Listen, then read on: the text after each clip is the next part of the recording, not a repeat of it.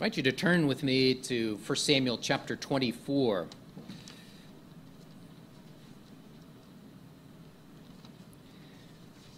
As you're turning there, let me remind you of the dramatic scene that is happening in this passage. The chapter begins with Saul going into a cave, and David is hiding in the back of the cave with his armed men, his soldiers. A perfect opportunity for David to strike down Saul, to kill him, and to take his place as the king. But as we read, and as I preached 2 weeks ago, David restrained his hand because he knew that that vengeance was not his. He left that in God's hands. And then as Saul left, David goes back out to Saul and speaks to him in a way that is respectful, that seeks peace, that even tries to confront his sin for his conversion and reclamation. And we come now to Saul's response to David. I'll read verses 16 through 22.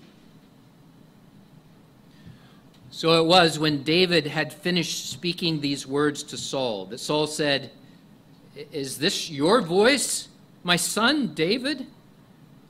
And Saul lifted up his voice and wept. Then he said to David, "You are more righteous than I, for you have rewarded me with good, whereas I have rewarded you with evil. And you have shown this day how you have dealt well with me. For when the Lord delivered me into your hand, you did not kill me. For if a man finds his enemy, will he let him get away safely? Therefore, may the Lord reward you with good for what you have done to me this day. And now I know indeed that you shall surely be king, and that the kingdom of Israel shall be established in your hand. Therefore swear now to me by the Lord that you will not cut off my descendants after me, and that you will not destroy my name from my father's house." So David swore to Saul. Saul went home, but David and his men went up to the stronghold.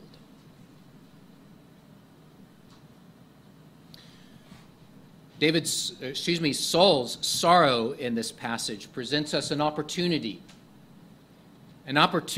to consider and contrast what I'll call godly sorrow and worldly sorrow. These are words that come from Paul's letter to the Corinthians, godly sorrow and worldly sorrow. And you have to admit that at first glance they may look the same to you. But godly sorrow and worldly sorrow are very different. The passage today will highlight that. I would suggest that even a child can understand this. Even the children of the congregation will recognize when someone is genuinely sorrow and when someone is just being forced to say, "I'm sorry." Maybe you can recognize this in yourself. I bet the parents can see this. Have you ever had that time where you've been caught fighting with your brother or sister, and your parent comes, your dad comes and says, "You've done something wrong. Say you're sorry." Hold out your hand, shake their hand, and say, "I'm sorry." And maybe you've done this. "Sorry."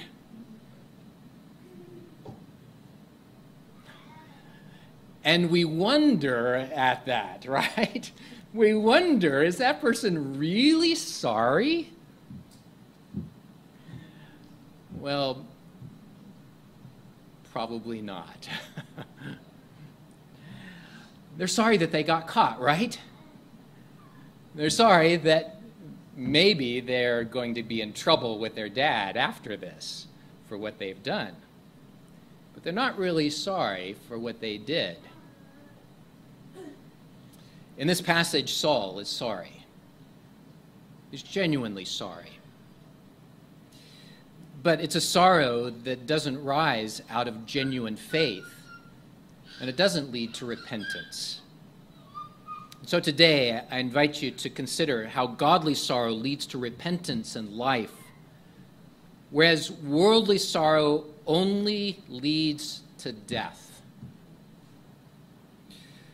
We'll begin with Saul's sorrow, or worldly sorrow. The outline on your bulletin is very simple. We'll be looking at worldly sorrow and godly sorrow. And I'm going to give you several characteristics of each of those underneath those headings, all aiming at how godly sorrow leads to repentance and life, and worldly sorrow leads to death. I'll say again that this is really a moving scene. Think of the dynamics of what are happening here. Think of how God has been shaping David throughout his trials and through the persecution that Saul has brought against him. Think about his courage to bow his knees to God on high and so not take vengeance on that enemy. And then think of how he led his men to do the same thing. And the courage then it took for him to step out of the cave to show himself to his enemy Saul. He would be very vulnerable at this situation. In terms of dramatic scenes, this is another one where modern movies would really play this up. Can't you envision this? David stepping out of the cave in front of Saul and his 3,000 soldiers and bowing to him and seeking peace with him and respectfully rebuking his sin, even prayerfully wanting and longing Saul's repentance and return to a godly path. And so here is Saul hearing the words of one that he has been hunting and trying to kill. And what does David hold up in his hand? But the corner of his own robe. And he can look down and he can see, yes, David cut off the corner of my robe. He could have cut off my life. And Saul is humbled by this. And he listens to David's humble words. And he hears that humility of his seeking peace, and even the respectful rebuke of his sins. And Saul is moved to sorrow. He wept aloud, and he calls David his own son. Is that you? Is this my son David? And in the midst of his tears, he confesses that David is more righteous than he was. He acknowledges that David had the opportunity to kill him, but he withheld his hand. He didn't do what was the common practice of the world, to take advantage of an enemy. Instead, David had let him go. He goes on to acknowledge that what God had promised would come true, and it evokes from Saul even a blessing to be pronounced upon David. May the Lord reward you with good for what you have done to me this day. And Saul is brought to even acknowledge that David would indeed be the next king in Israel. This is likely the hardest thing for Saul to say, because it admitted that his own family name and his dynasty and his future would not continue. Now I know, says Saul, indeed, that you shall surely be king. You shall surely be king, and the kingdom of Israel shall be established in your hand. And then, like his own son Jonathan, Saul asked David to deal kindly with his descendants. Swear now to me by the Lord that you will not cut off my descendants after me. Again, a very common practice in the medieval world, or in the ancient world. Swear that you will not destroy my name from my father's house. David continues his path of righteousness and humility. He was all too glad to swear such a thing. And the two men part ways in peace for a time. So what shall we make of Saul's sorrow? What do we learn of worldly sorrow from Saul? Well, first we can say that it was genuine. It's apparent that God used David's words. He used his humility. He used even this respectful rebuke to touch Saul deeply. Otherwise, he wouldn't have let David go. Saul was genuinely sorrowful. But we know that Saul, to this point, has shown no evidence of being a believer. He's proved it over and over again. We'll rehearse some of that again today. The most immediate thing from this passage is that he will soon forget this sorrow that he has towards David. All you have to do is flip over to chapter 26, and you'll find Saul doing exactly the same thing, hunting David down, trying to kill him. That's not someone who has shaken hands and embraced and said, "I'm sorry, forgive me," from the heart. That's someone who did this, sorry. And yet, his sorrow was genuine. From this, we can recognize that worldly sorrow is a genuine thing. We don't have to distance ourselves, or we don't even have to judge someone's heart and say, is he sorry at all? Is he sorry enough? Did she speak from the heart, or is she hiding something?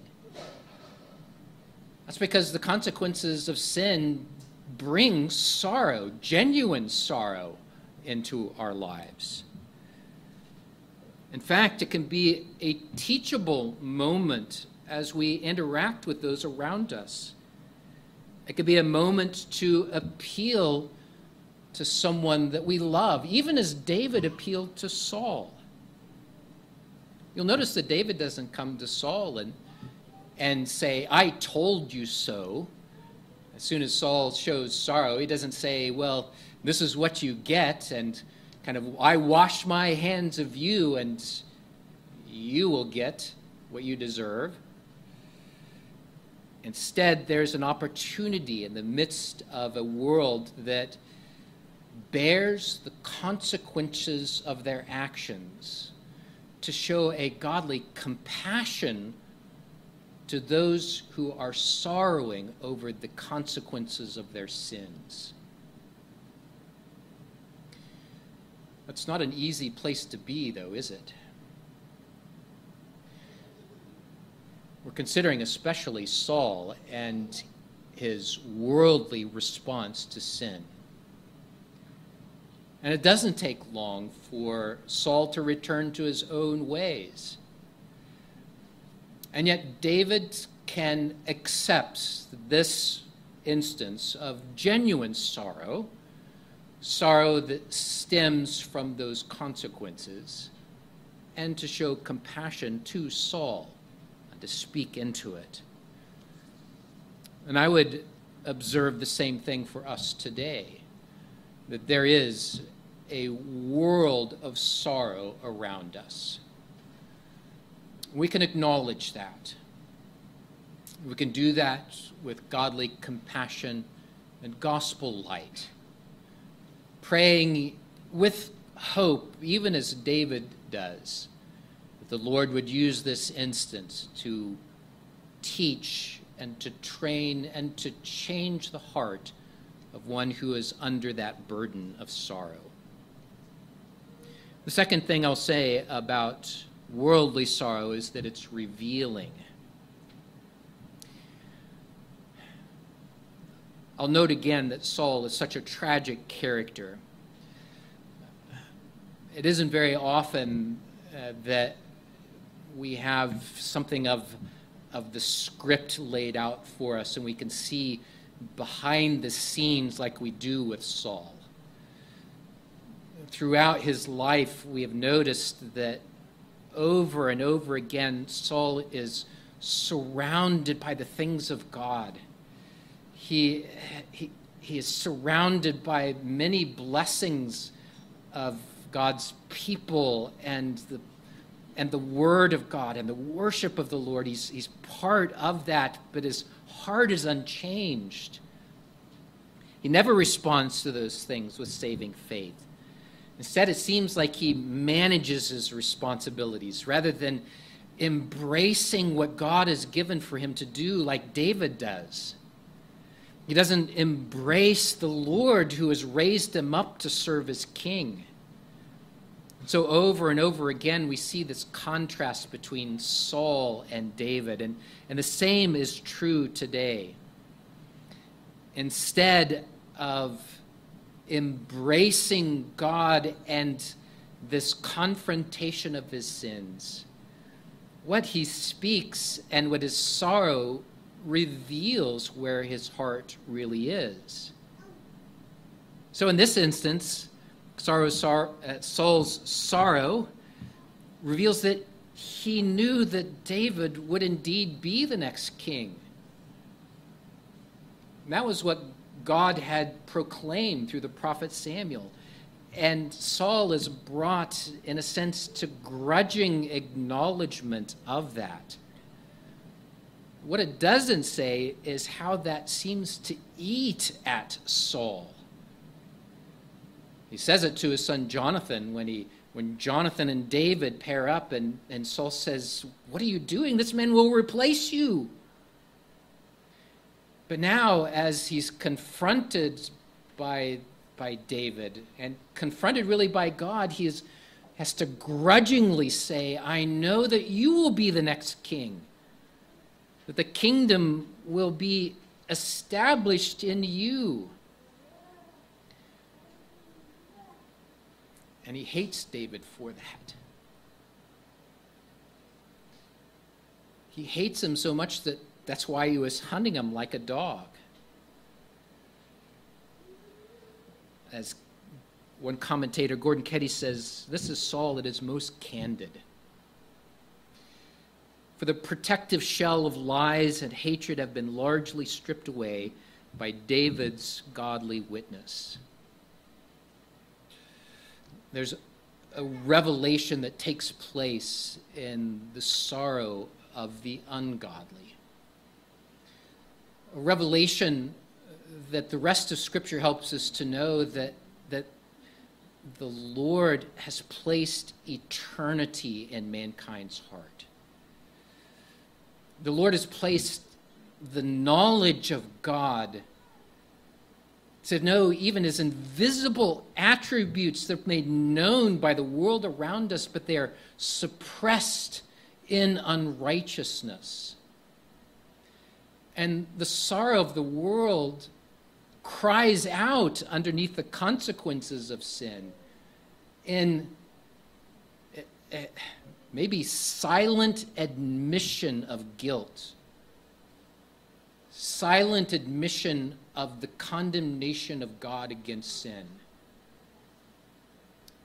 Because the world is without excuse for rebelling against God. And it is a grievous thing to kick against the thorns. It is a grievous thing to rebel against a holy God and to rage against the consequences of a holy and just and loving God who invites and calls and says, "Repent and I will forgive," and yet to not come in repentance. Worldly sorrow is revealing.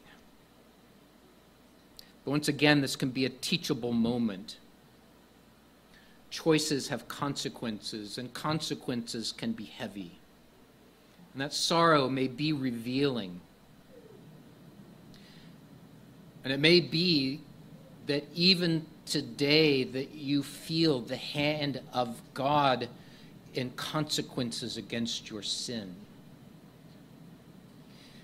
It may be that you have been secretly cherishing sin and been pretending the life of a Christian, and yet walking, raging against those consequences of your sin. I would urge you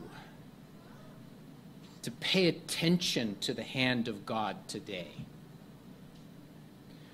To not plug your ears to the consequences of your sin.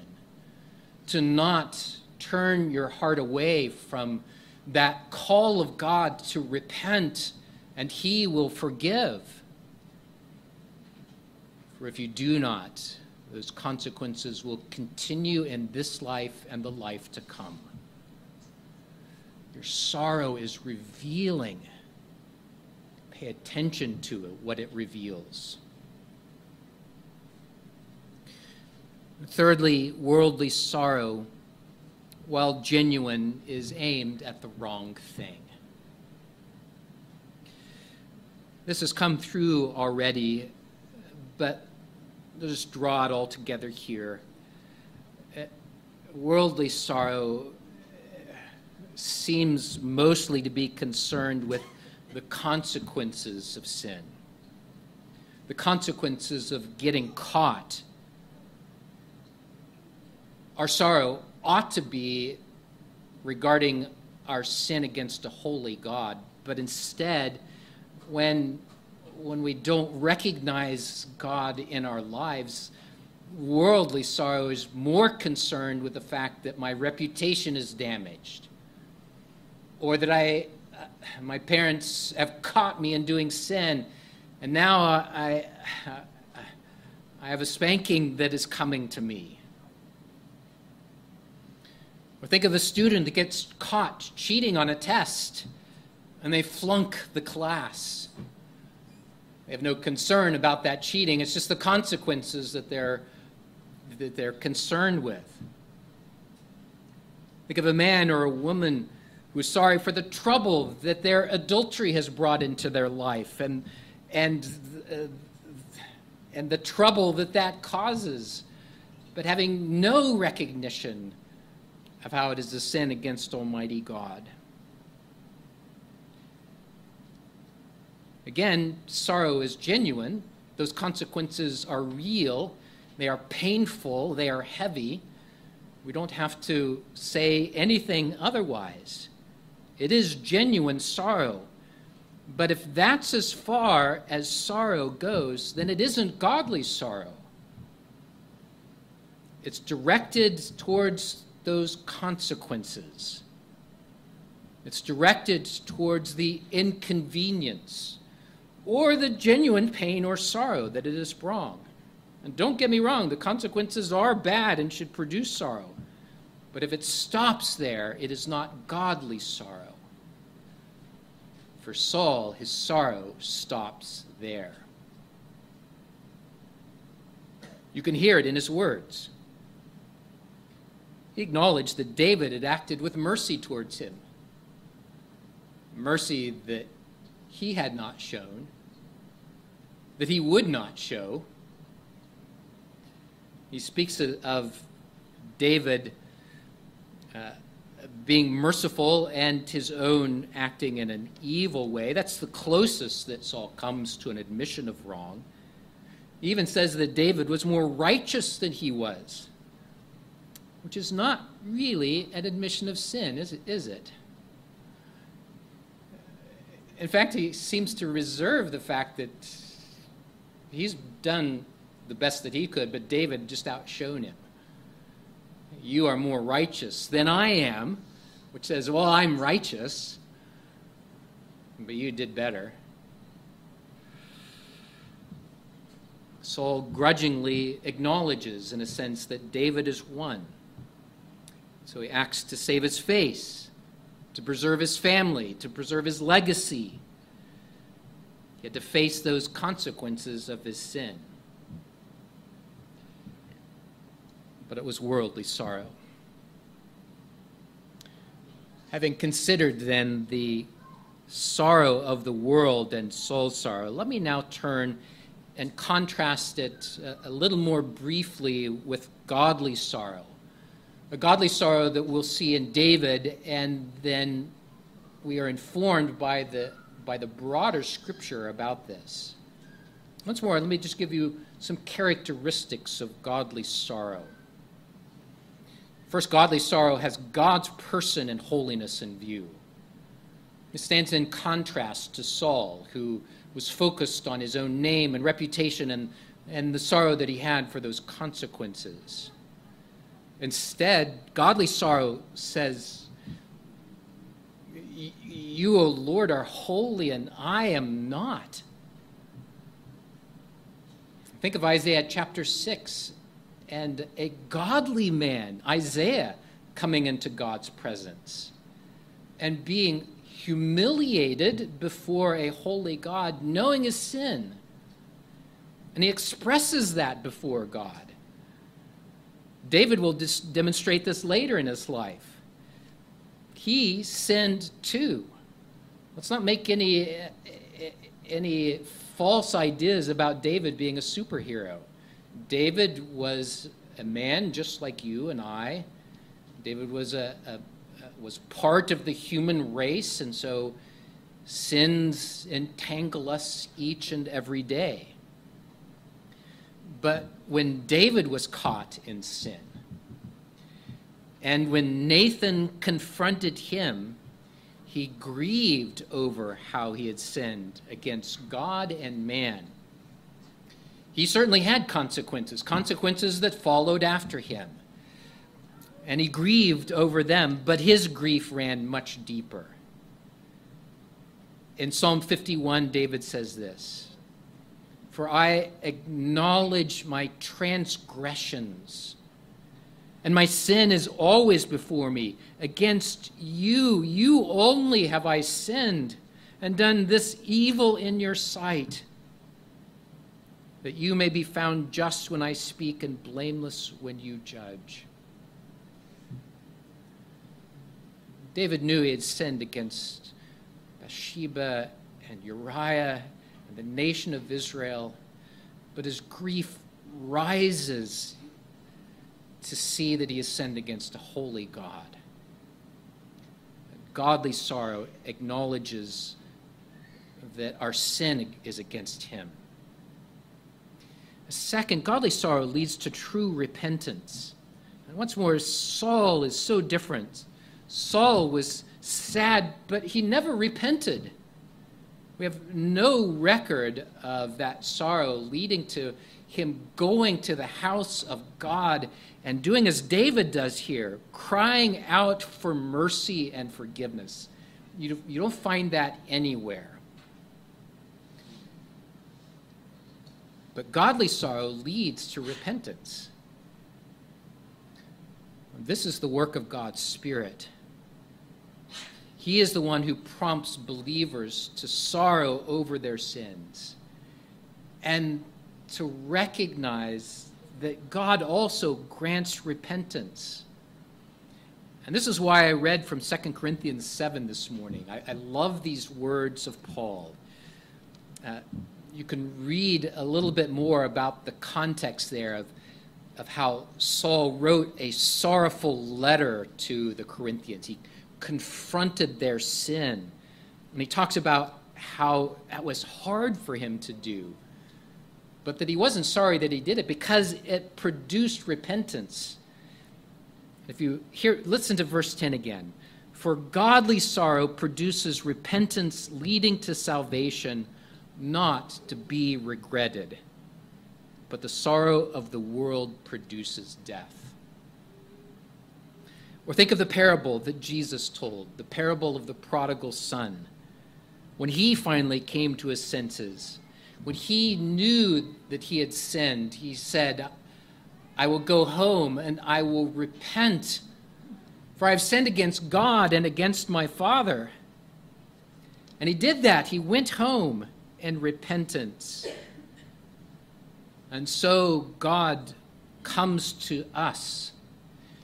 He comes to you in love, and he confronts your sin so that you would repent. And that is the work of God. It isn't pleasant.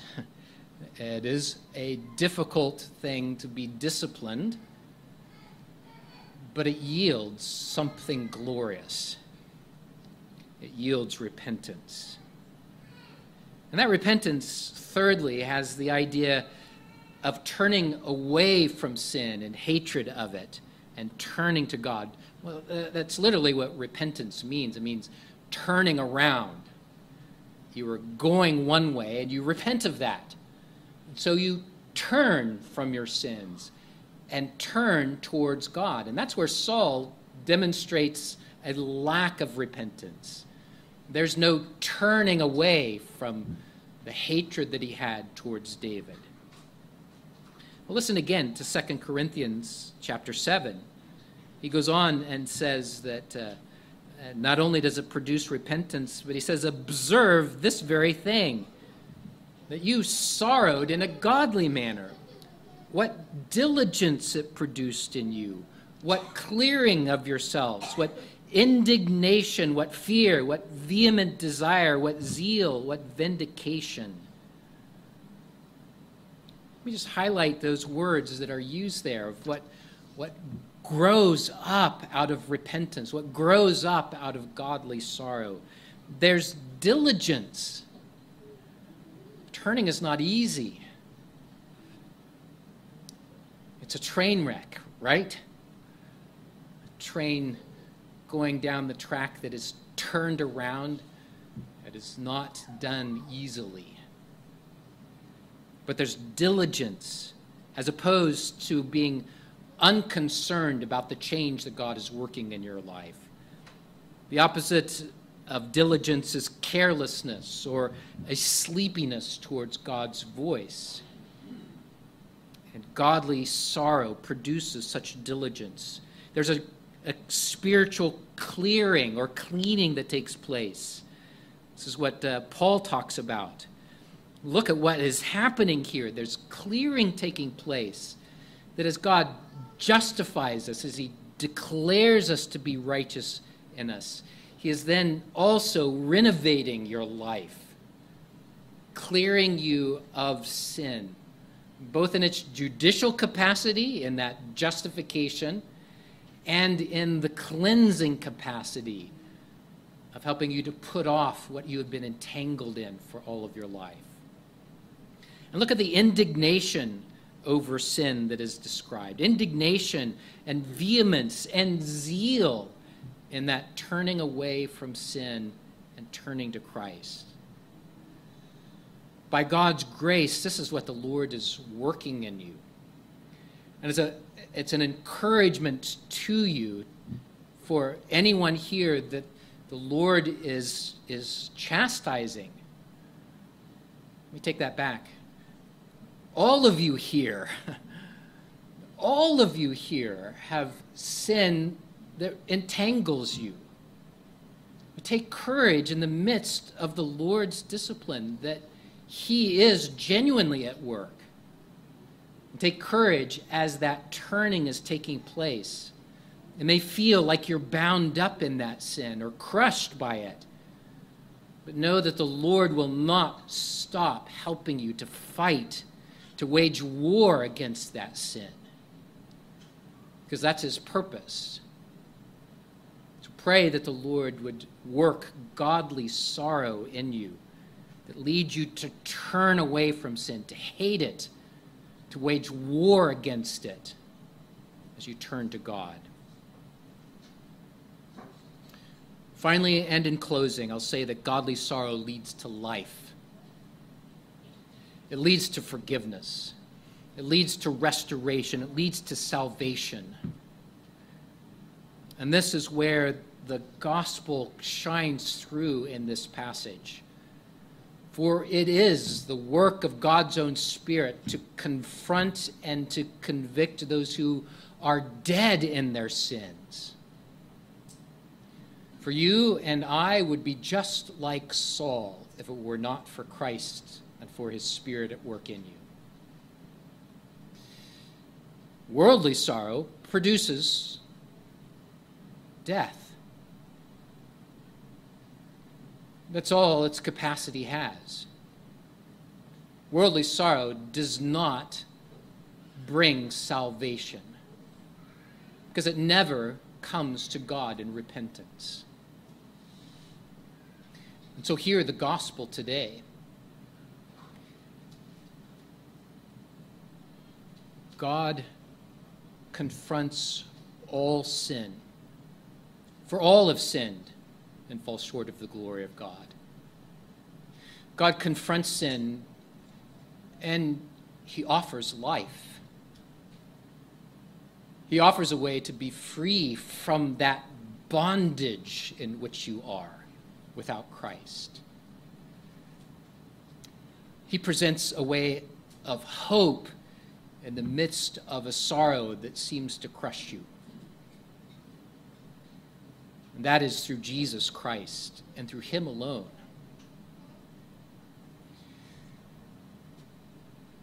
Let that sorrow that you are experiencing, let that sorrow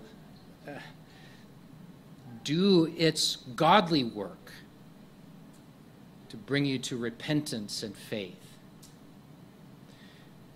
And as children of God, let me urge you to not despise that disciplining of the Lord.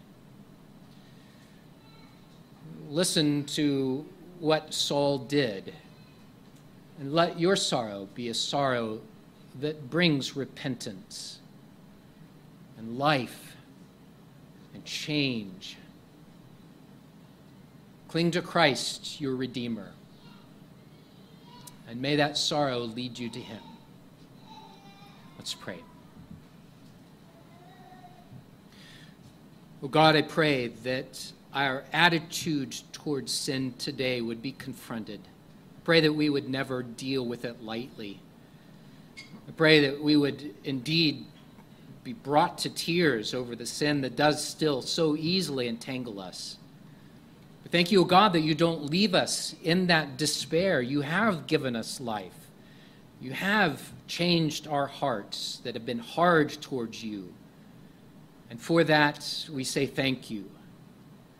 We thank you even that you have afflicted us. For in that affliction, you have shown your love. And may that affliction bring repentance and hatred of sin and turning from it and obedience and resolve to newfound obedience. For Lord, we are your children. We pray that you would not leave off the work of your hands. In Jesus' name we pray. Amen.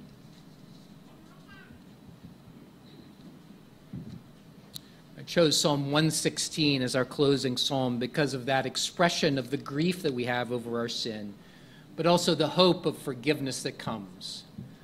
It speaks of our being bound under the terrors of the grave and the sorrows of our sins.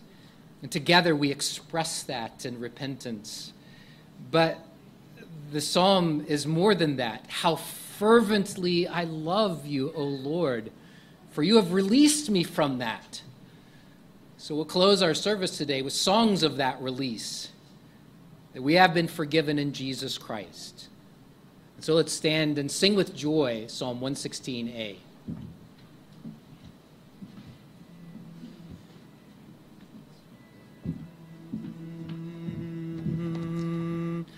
La da da